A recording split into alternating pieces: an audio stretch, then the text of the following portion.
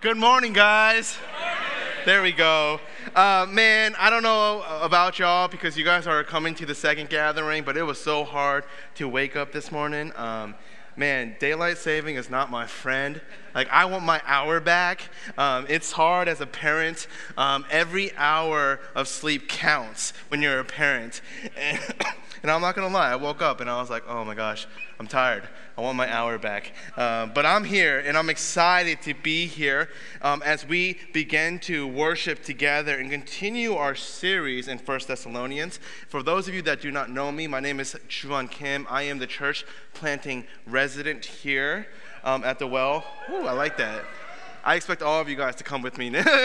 I'm just messing. And I'm also in charge of setup team, and I'm representing the shirt today. If you guys want to know more information about setup team, get at me. We'll talk about how we can set up chairs and really just build God's kingdom in the way that we serve. But man, I want to continue our series here as Paul is encouraging the church to keep pressing on, and as Tori's saying that we will continue to excel still more. What does it mean to excel still more? To continue to live out the gospel in the city and make an impact for the kingdom of God. And if you haven't heard the sermon last week, I encourage you to listen to T's sermon on the first, T is Tori, Tori's sermon on the first chapter. That's what I call him. For some reason, thugs like abbreviate all things, like T and J. But anyways, Tori's sermon last week. And he really set up the series and the direction that we're heading. Because in the first chapter, Paul is concerned about reorienting our hearts to make God the center and the focus. That Paul is calling the church to excel still more, to keep pressing on. Do not settle as he preached in boldness the gospel. And then in the second chapter, Paul then is saying, how then are we going to live in boldness? How are we going to live in boldness? Are we concerned about the mission of the gospel?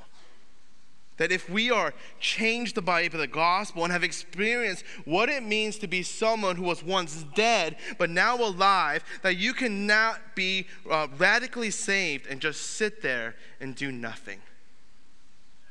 If he has truly saved you, you are wrestling and living out a life that wants to proclaim the mystery and the beauty of Jesus to others. That we will see people and that they may experience the beauty of the gospel. That we are concerned about making disciples.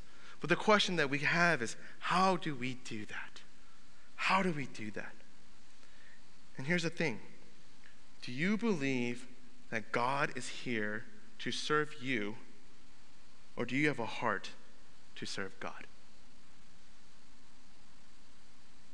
Do you believe that God is here to serve you, or do you have a heart to serve God? Do we try to achieve our own agenda, our own calls, or do you align your life to God's? Because here's the thing, no matter how much air you swallow, it can never fill you if you are hungry. And if you live a life according to your own plan, this cannot ultimately satisfy you unless you begin to align your life with God's.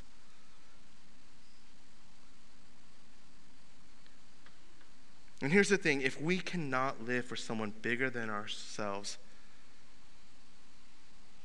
when we refuse to live for God, then ultimately we just live for ourselves. We make ourselves the center of the universe. And when that happens, we don't begin to see people for people, but we begin to see people to meet our own agenda.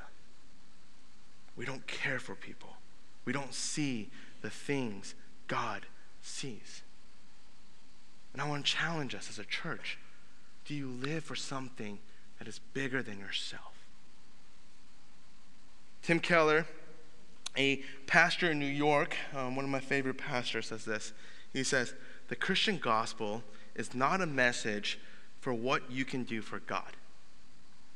It is a message and proclamation for what God has done for you. The Christian gospel is not a message for what you can do for God. It is a message and proclamation for what God has done for you. And here's the thing. I think so many times in my own life, the care and love I have for others, oftentimes it's not because I consider them before me or I have God as the person that I live for, but because I'm out to get mine. That oftentimes I do things to make me feel that I'm a better of a person or I have some kind of agenda. And somehow I create lines where people are indebted to me. And here's the thing. If you don't serve and love something that is bigger than yourself, then it's impossible to love. Life is to live for God.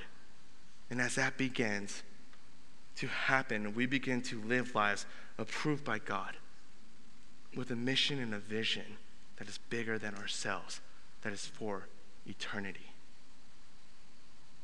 Let me ask you guys, do you live for eternity? Or do you live for yourselves? And that's what Paul's getting at here. So in chapter 2, we get the pastoral heart of Paul. This is his heart.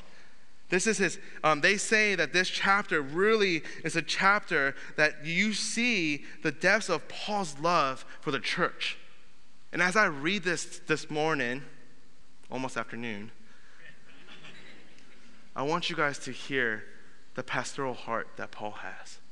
That as I read it, that this is a message that is for us as a church. So without further ado, let's go ahead and let's turn to 1 Thessalonians chapter 2. If you guys are here and you do not have your Bible, please raise your hand. There's ushers that have Bibles. We want here at the Well to be a church that is in the Word and of the Word. And that is our gift for you guys. You guys can take that with you as you begin to be in the Word. And you can also follow along on the YouVersion app. There's notes that you guys can take and follow along in that way. But let's go ahead and let's turn to 1 Thessalonians chapter 2. This is what the word of the Lord says. It says this, and hear this.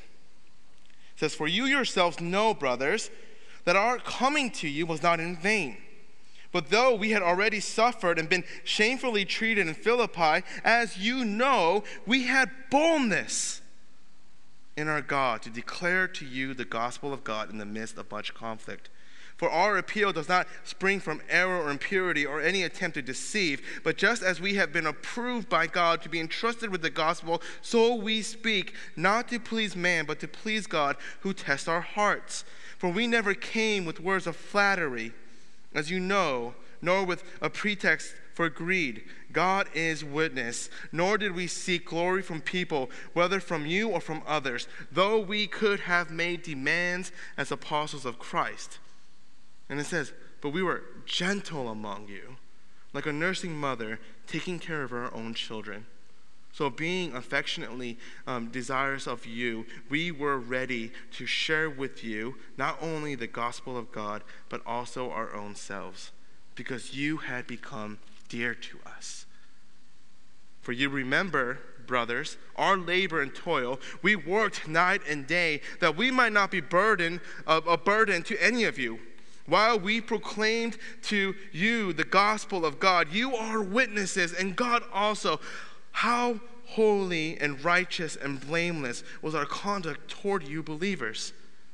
For you know how, like a father with his children, we exhorted each one of you and encouraged you and charged you to walk in the manner worthy of God, who calls you into his own kingdom and glory." And it says, "And we also thank God constantly for this, that when you received the word of God, which has heard from us, you accepted it not as a word of men, but as what it really is, the word of God, which is at work in you believers. For you, brothers, became imitators of the churches of God in Christ Jesus that are in Judea. For you suffer the same things that your own countrymen as they did from the Jews, who killed both the Lord Jesus and the prophets and drove us out and displeased God and opposed all mankind by hindering us from speaking to the Gentiles that they might be saved, so as always to fill up the measure of their sins. But wrath has come upon them at last." This is the word of the Lord. I hope you hear the pastoral tone that Paul is getting at here in Thessalonians chapter 2. My transitions this morning is going to be this. It's making disciples in boldness, and then I'm going to make a transition to say making disciples as parents, and then we're going to land on nothing in vain. So what does it mean to make disciples in boldness? Because in verse 2 that I just read, it says, "But though we had already suffered, had been shamefully treated at Philippi, as you know," he says, "we had boldness in our God to declare you the gospel of God in the midst of much conflict." And here's the thing. Do you live to make disciples and make much of Jesus as we continue to excel still more? Or are you concerned about building your name? And I think what Paul is getting at, and here in 1 Thessalonians 2, is that being unashamed of the gospel, even in times of opposition, Paul is saying, church, live in boldness. Live in boldness. Paul, who moves from evangelism to the call and seeing the lives of people in discipleship, that Paul is giving a heart for the church and being pastoral as he's caring for the church. And oftentimes, here's the thing, we pray for salvation, but as we do that, we also need to pray for the continued work of that salvation over that person's life in a life of discipleship. Do you pray over discipleship and boldness? How does that happen? It happens in boldness. And I think as people, so many times we are about getting something instead of giving something. That we have a need to get something, but true following the gospel is not about getting, but a call, to give yourself to something that is greater than you.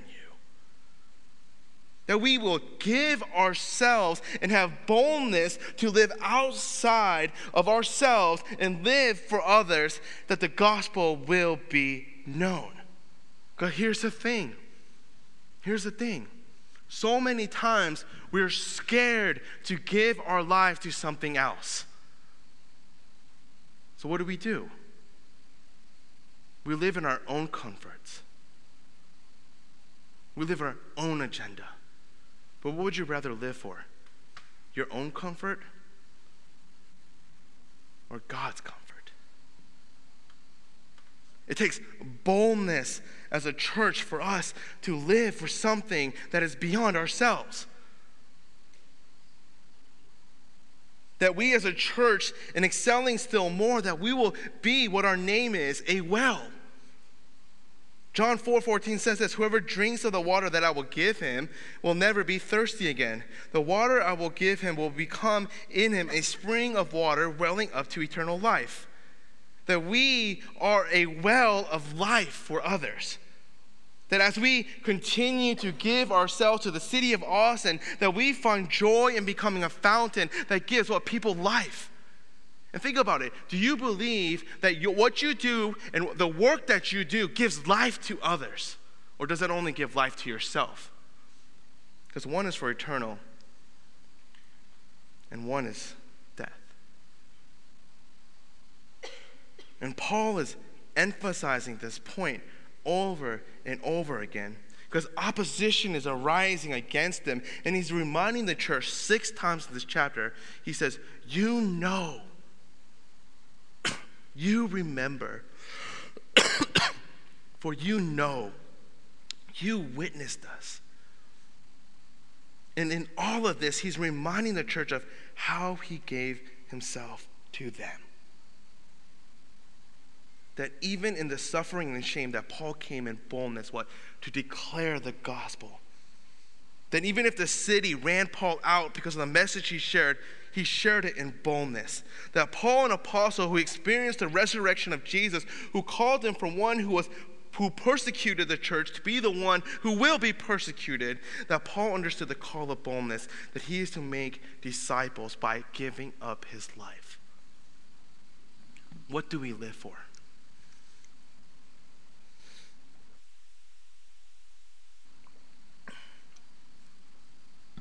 Sorry, I was thirsty. Dramatic pause. And I think oftentimes in our lives, we posture ourselves as people who are rulers instead of servants. There are so many times in my life, I hate to admit it, but I will say I will surrender most of my life to God except for this one thing.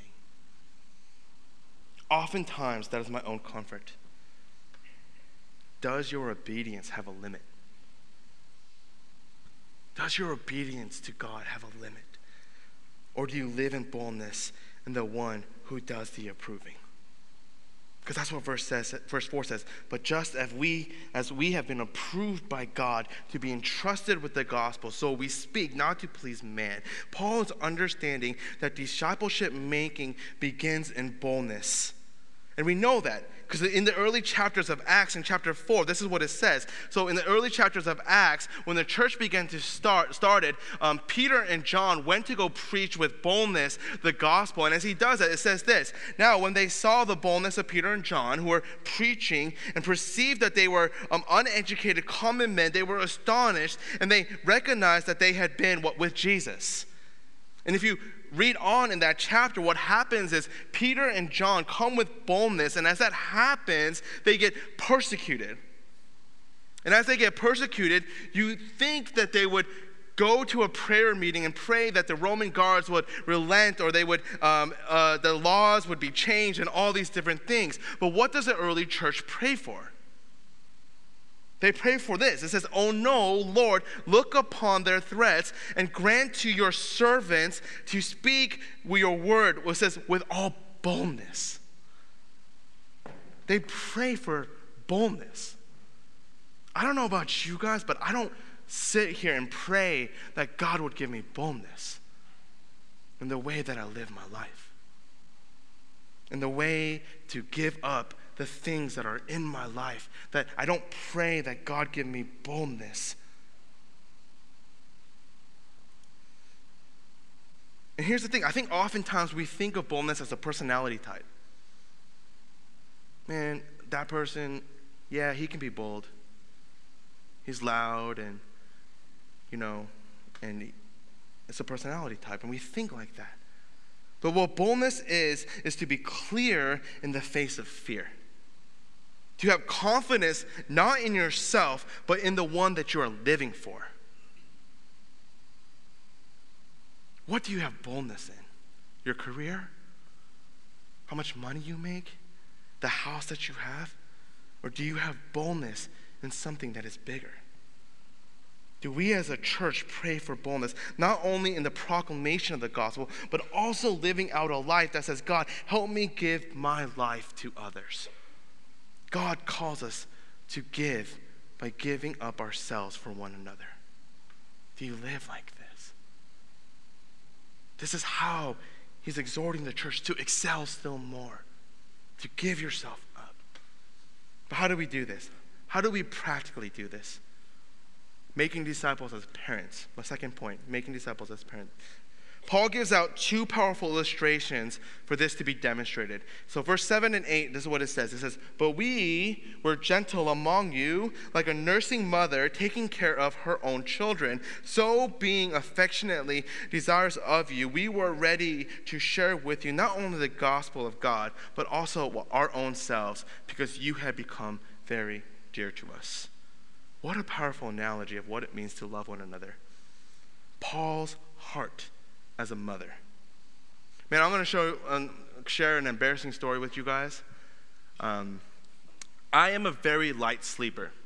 Like, if somebody makes any kind of noise, I will wake up instantly, and it takes me forever to go back to sleep. So my roommates in college and in seminary, they would troll me by I had one friend that would literally rattle the doorknob because I would wake up, and then he would just leave, and because he knows that I wouldn't go back to sleep. No joke. And as a light sleeper, you can imagine having a nursing infant means a lot of sleepless nights, right? Because infants have to feed every 3 to 4 hours.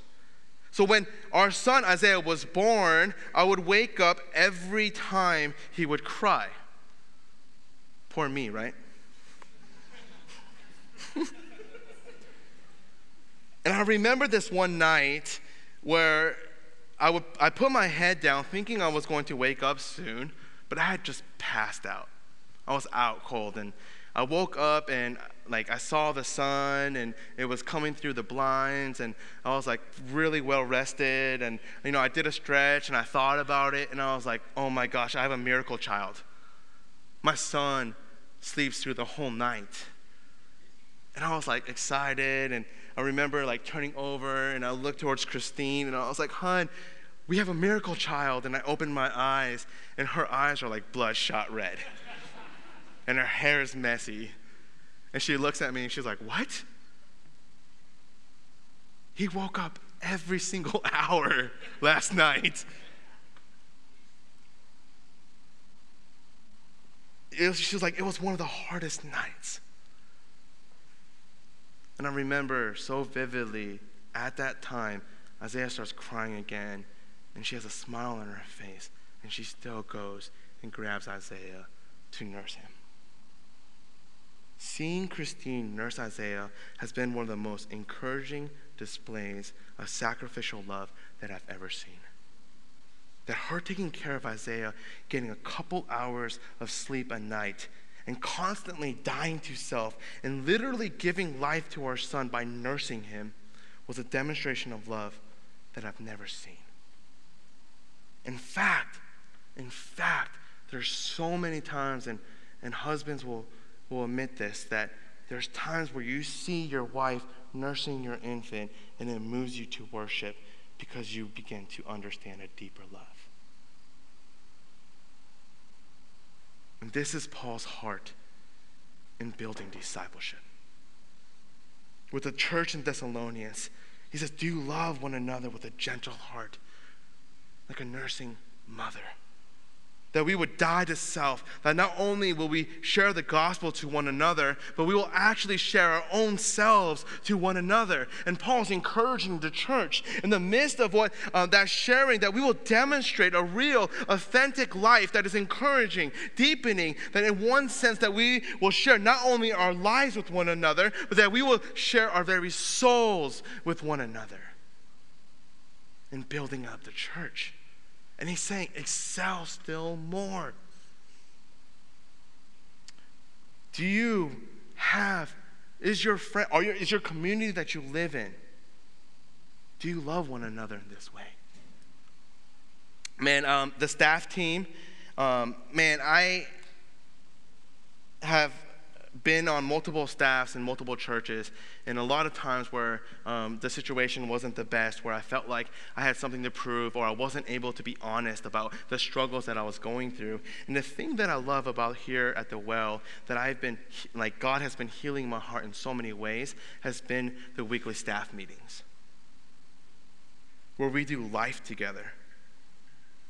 And every single meeting that we have, the thing that I'm reminded about is that we don't need to isolate, hide, or be in secret. But since our confidence is in Christ, that we are able to give our lives to one another. And in that we are pushing back darkness. And it gives room for the love of Christ to be displayed. And every single time, every single Monday and Tuesday, after I come out of the meeting, it gives me a heart that says, man, I just want to excel still more. Every meeting that I have with Tori, who disciples me, and I meet with him one-on-one, every single meeting has been so life-giving as I am able to be vulnerable about the struggles that I have, and he constantly reminds me of Jesus. And not only do I share with him, that he also is vulnerable with me and shares the struggles that he has, that I can remind him of Jesus. There's a heart of gentleness and confidence that we have, that we're able to share with one another, that really gives us life. And see, what Paul is saying here, he's giving up his position of power to demonstrate an affection of love for the church in Thessalonica. Showing tender affection like a mother who is nursing an infant. Now, well, Austin, do we love and have affection for one another in this way? Will you keep your hearts open for one another? Are you gentle and loving in this way? Verse 9 through 12. This is the second analogy that Paul gives. He says this. He says, "For you remember, brothers, our labor and toil. We worked night and day, that we might not be a burden to any of you. While we proclaim to you the gospel of God," he says, "you are witnesses, and God also, how holy and righteous and blameless was our conduct toward you believers. For you know how, like a father with his children, we exhorted each of you and encouraged you and charged you to walk in the manner worthy of God, who calls you into his own kingdom of glory." The second analogy that Paul uses here is the exhortation and encouragement of a father. And the Greek word here is one of my favorite words for discipleship. The word Paul uses here is the word parakaleo. Parakaleo.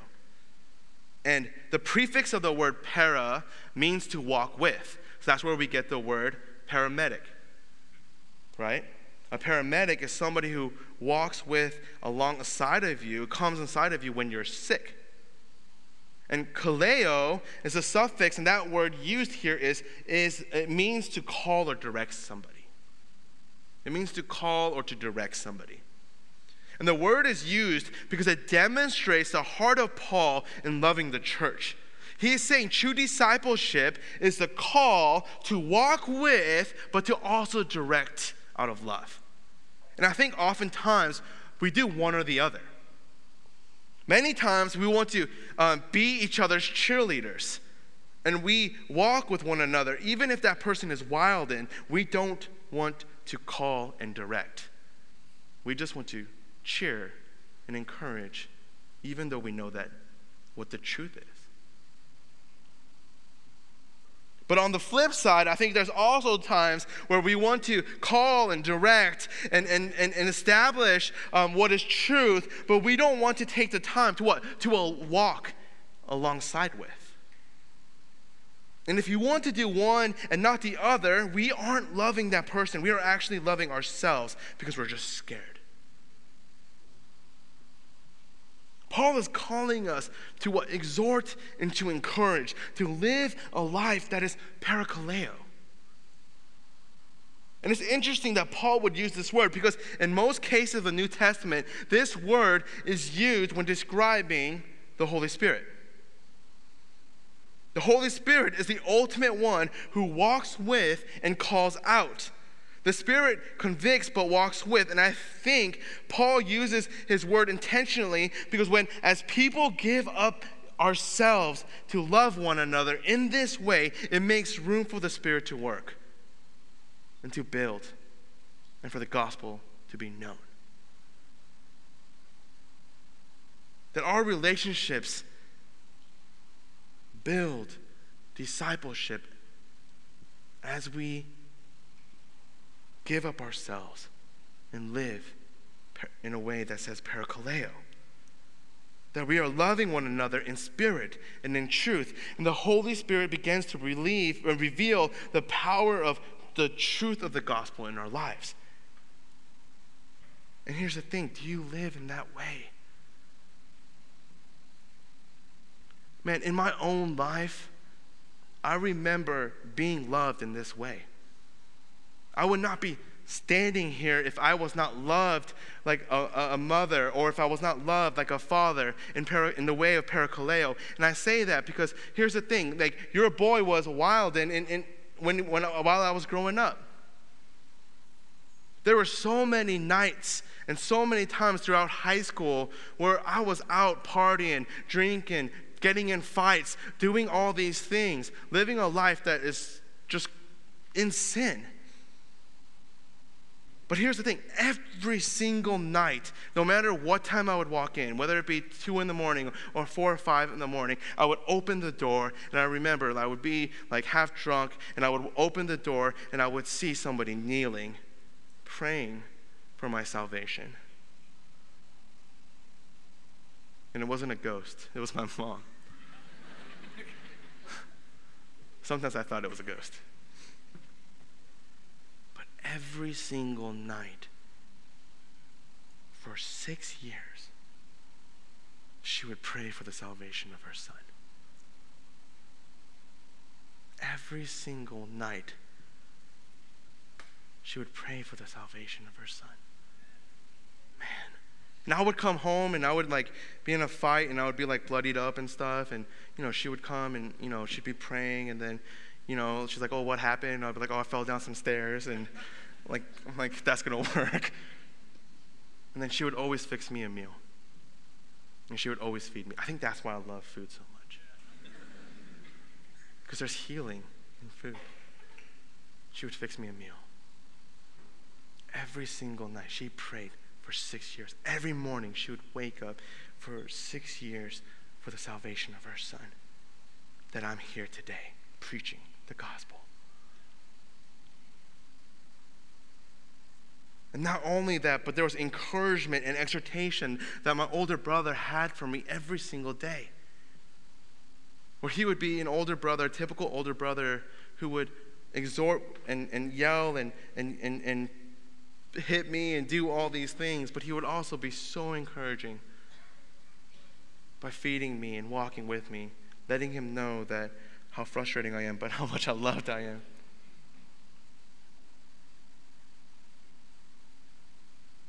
And here's the thing, do we love one another in making disciples as parents? That we give sacrificially, like mother nurturing an infant, that we give like a father in exhortation and encouragement. And Paul is calling us to love as a mother and love as a father, and both of them are calling to die to self and live for someone who is greater than us. And here's the thing, just like the church in Thessalonians, there are times when we begin to doubt. There are times where we get opposition. If we are going to be honest with ourselves, there are many times we ask, does what we do in discipleship really make a difference? And here's the thing, I've been a youth pastor for 10 years. For 10 years.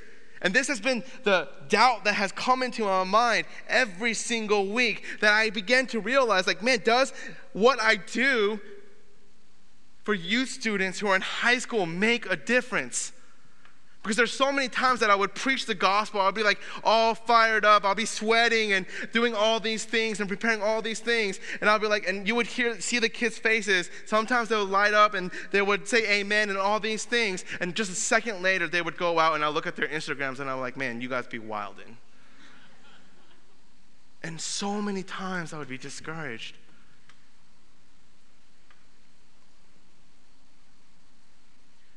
But how does Paul have such boldness in loving the church and discipleship? Because he understands if he trusts in the one who is bigger than him, that nothing is in vain. So that's my third transition. Nothing in vain. 13, it says this, and we also thank God constantly for this. For when you received the word of God, which you heard from us, you accepted it not as a word of men, but as what it really is, the word of God, which is at work in you believers. For you, brothers, became imitators of the church of God in Christ Jesus that are in Judea. So what is he doing? Paul is thanking God constantly for the ability of the church in Thessalonians to not only preach the gospel, but to live out the gospel in loving one another. He's saying, you guys are killing it. But he's still saying, excel still more. Do you see the pastoral care that is shown in Paul in this chapter? And here's the thing. He sees the people. He understands their hearts. He meets them where they are. And he's able to do this because he understands that ultimately it's God who sees him. It's God who knows him by name. It's God who delivered him out of darkness into light. That Paul understood that he was dead but now alive. That he had all these things, he had all these accolades, that those mean nothing compared to Jesus. And Paul knows this, and he demonstrates this. He exhorts and he encourages the church here to continue to excel still more, that they understood the one who does the approving, that they are becoming imitators. And Paul is pointing them back to Jesus. Throughout this chapter, Paul is saying, we proclaim to you the gospel, but not only did we proclaim it, we also lived it. For you know we preached the gospel, but not only that our conduct was blameless, also, isn't that what Christ does for us? And isn't that who we get in Jesus? Isn't it Christ who is the lion and the lamb? Isn't it Christ who speaks truth but walks with, is gentle and loving? That, as Libby said, that he would mourn and weep with Mary and Martha, even though he knew that the resurrection of Lazarus was around the corner. It's ultimately the gospel that demonstrates this for us, that Jesus becomes the example of what it means to die to self. Because isn't it on the cross that one of the last words he says, he encourages and exhorts, he sees his mother Mary weeping and crying, and what does he do? He tells John to take care of his mother.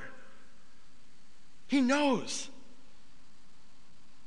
Even though he would see his mother 3 days later.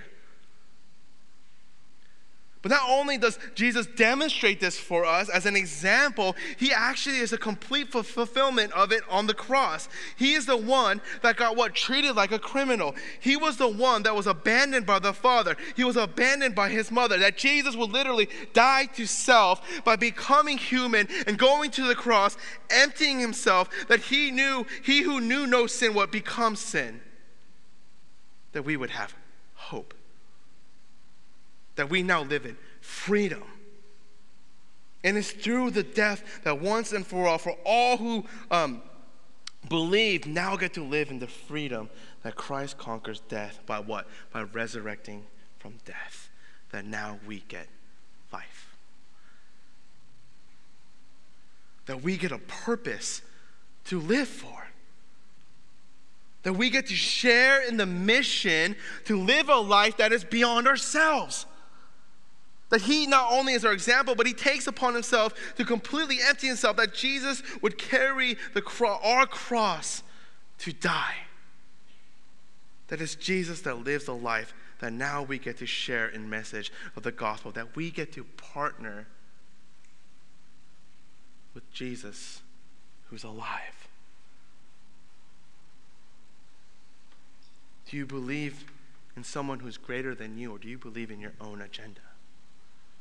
Do you believe in someone who's greater than you that says that I have died and conquered death and sin once and for all, and now I'm alive?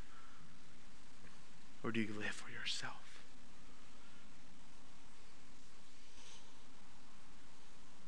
That it's Christ who comes in boldness. That ultimately it's Christ who gives up all things that we gain everything. That we not only share the gospel, that we as a church will give up our lives to the mission of living out the gospel, that we now have freedom to give our lives in trusting in the one who will not fail us, who took our place, and now we get that freedom. And here's the joy. In verse 19 it says this, "For what is our hope, our joy, or crown of boasting before our Lord Jesus at his coming?" And this is what Paul says. This says, "Is it not you? You are our glory and joy." That Paul is saying, he's saying, seeing the gospel lived out in you, church, that is our hope and joy and crown. It creates a boldness that gives Paul the heart to go beyond himself, because the mission of the church is always worth it. No matter the opposition. No matter the opposition. And this is why in verse 1, he starts off, and I'm ending with this, is this. It says in verse 1, "For all, you yourselves know, brothers," and he says, "that our coming to you was not in vain." Now, living a life of discipleship, here's the thing I want to encourage you with, that as we as a church begin to continually to excel still more, that we understand that nothing in the name of Jesus is in vain. That we can labor in the gospel, that pure discipleship, that we can give ourselves and that we can pour out and pray for the salvation of your son for 6 years, but that will not go to void, because nothing in the name of Jesus is in vain. Because our labor in living our lives for someone who is bigger than ourselves says the proclamation of the true, effectual gospel goes forth. And Paul is saying that it's never in vain. He says it's over and over and again, because I know what we preach, the gospel. And because I know that was my heart, I know that me coming to you was not in vain. Excel still more. Live for the gospel. We aren't in charge of saving. We are in charge of the doing. And Paul is saying over and again, don't you see the gospel is being worked out even in my own life? As I love you as a mother and a father, that as I give my life for others, that even myself, I begin to see the joy of Christ in all aspects of my life, that coming to you is still not in vain. Excel still more. Brothers and sisters, you living out a name for Jesus, that someone that is greater than you, is never in vain. You may feel discouraged.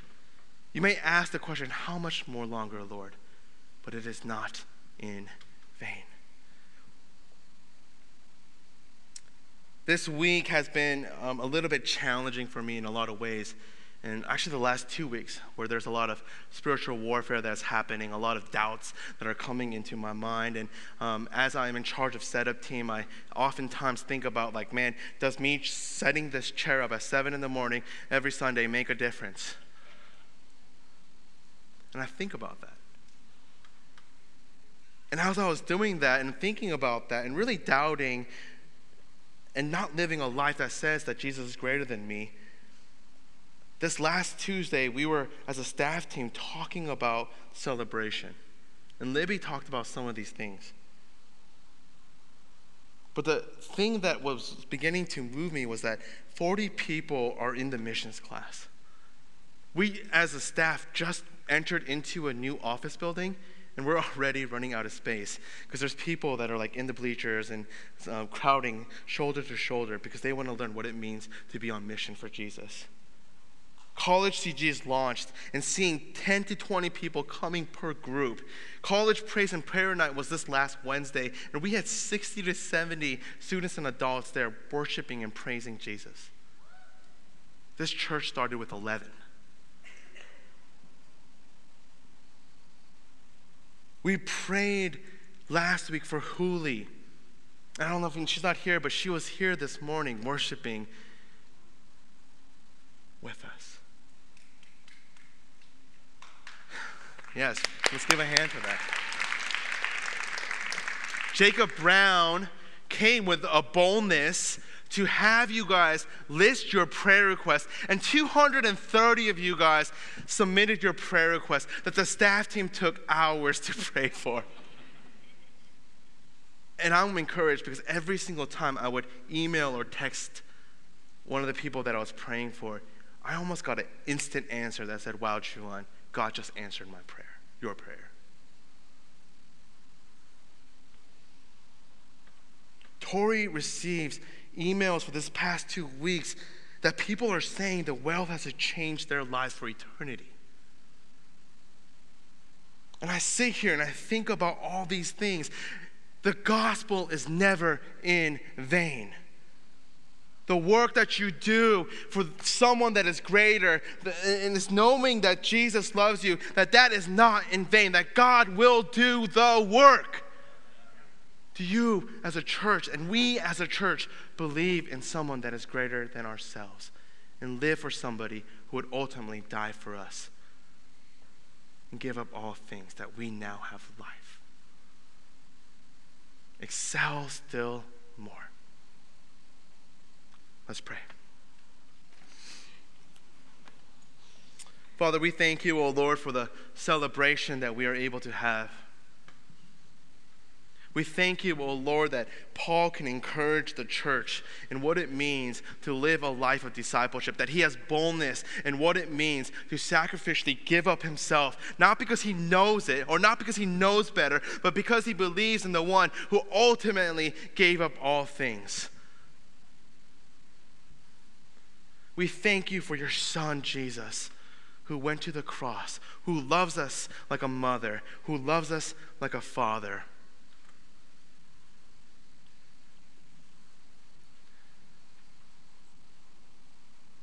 And loves us in a way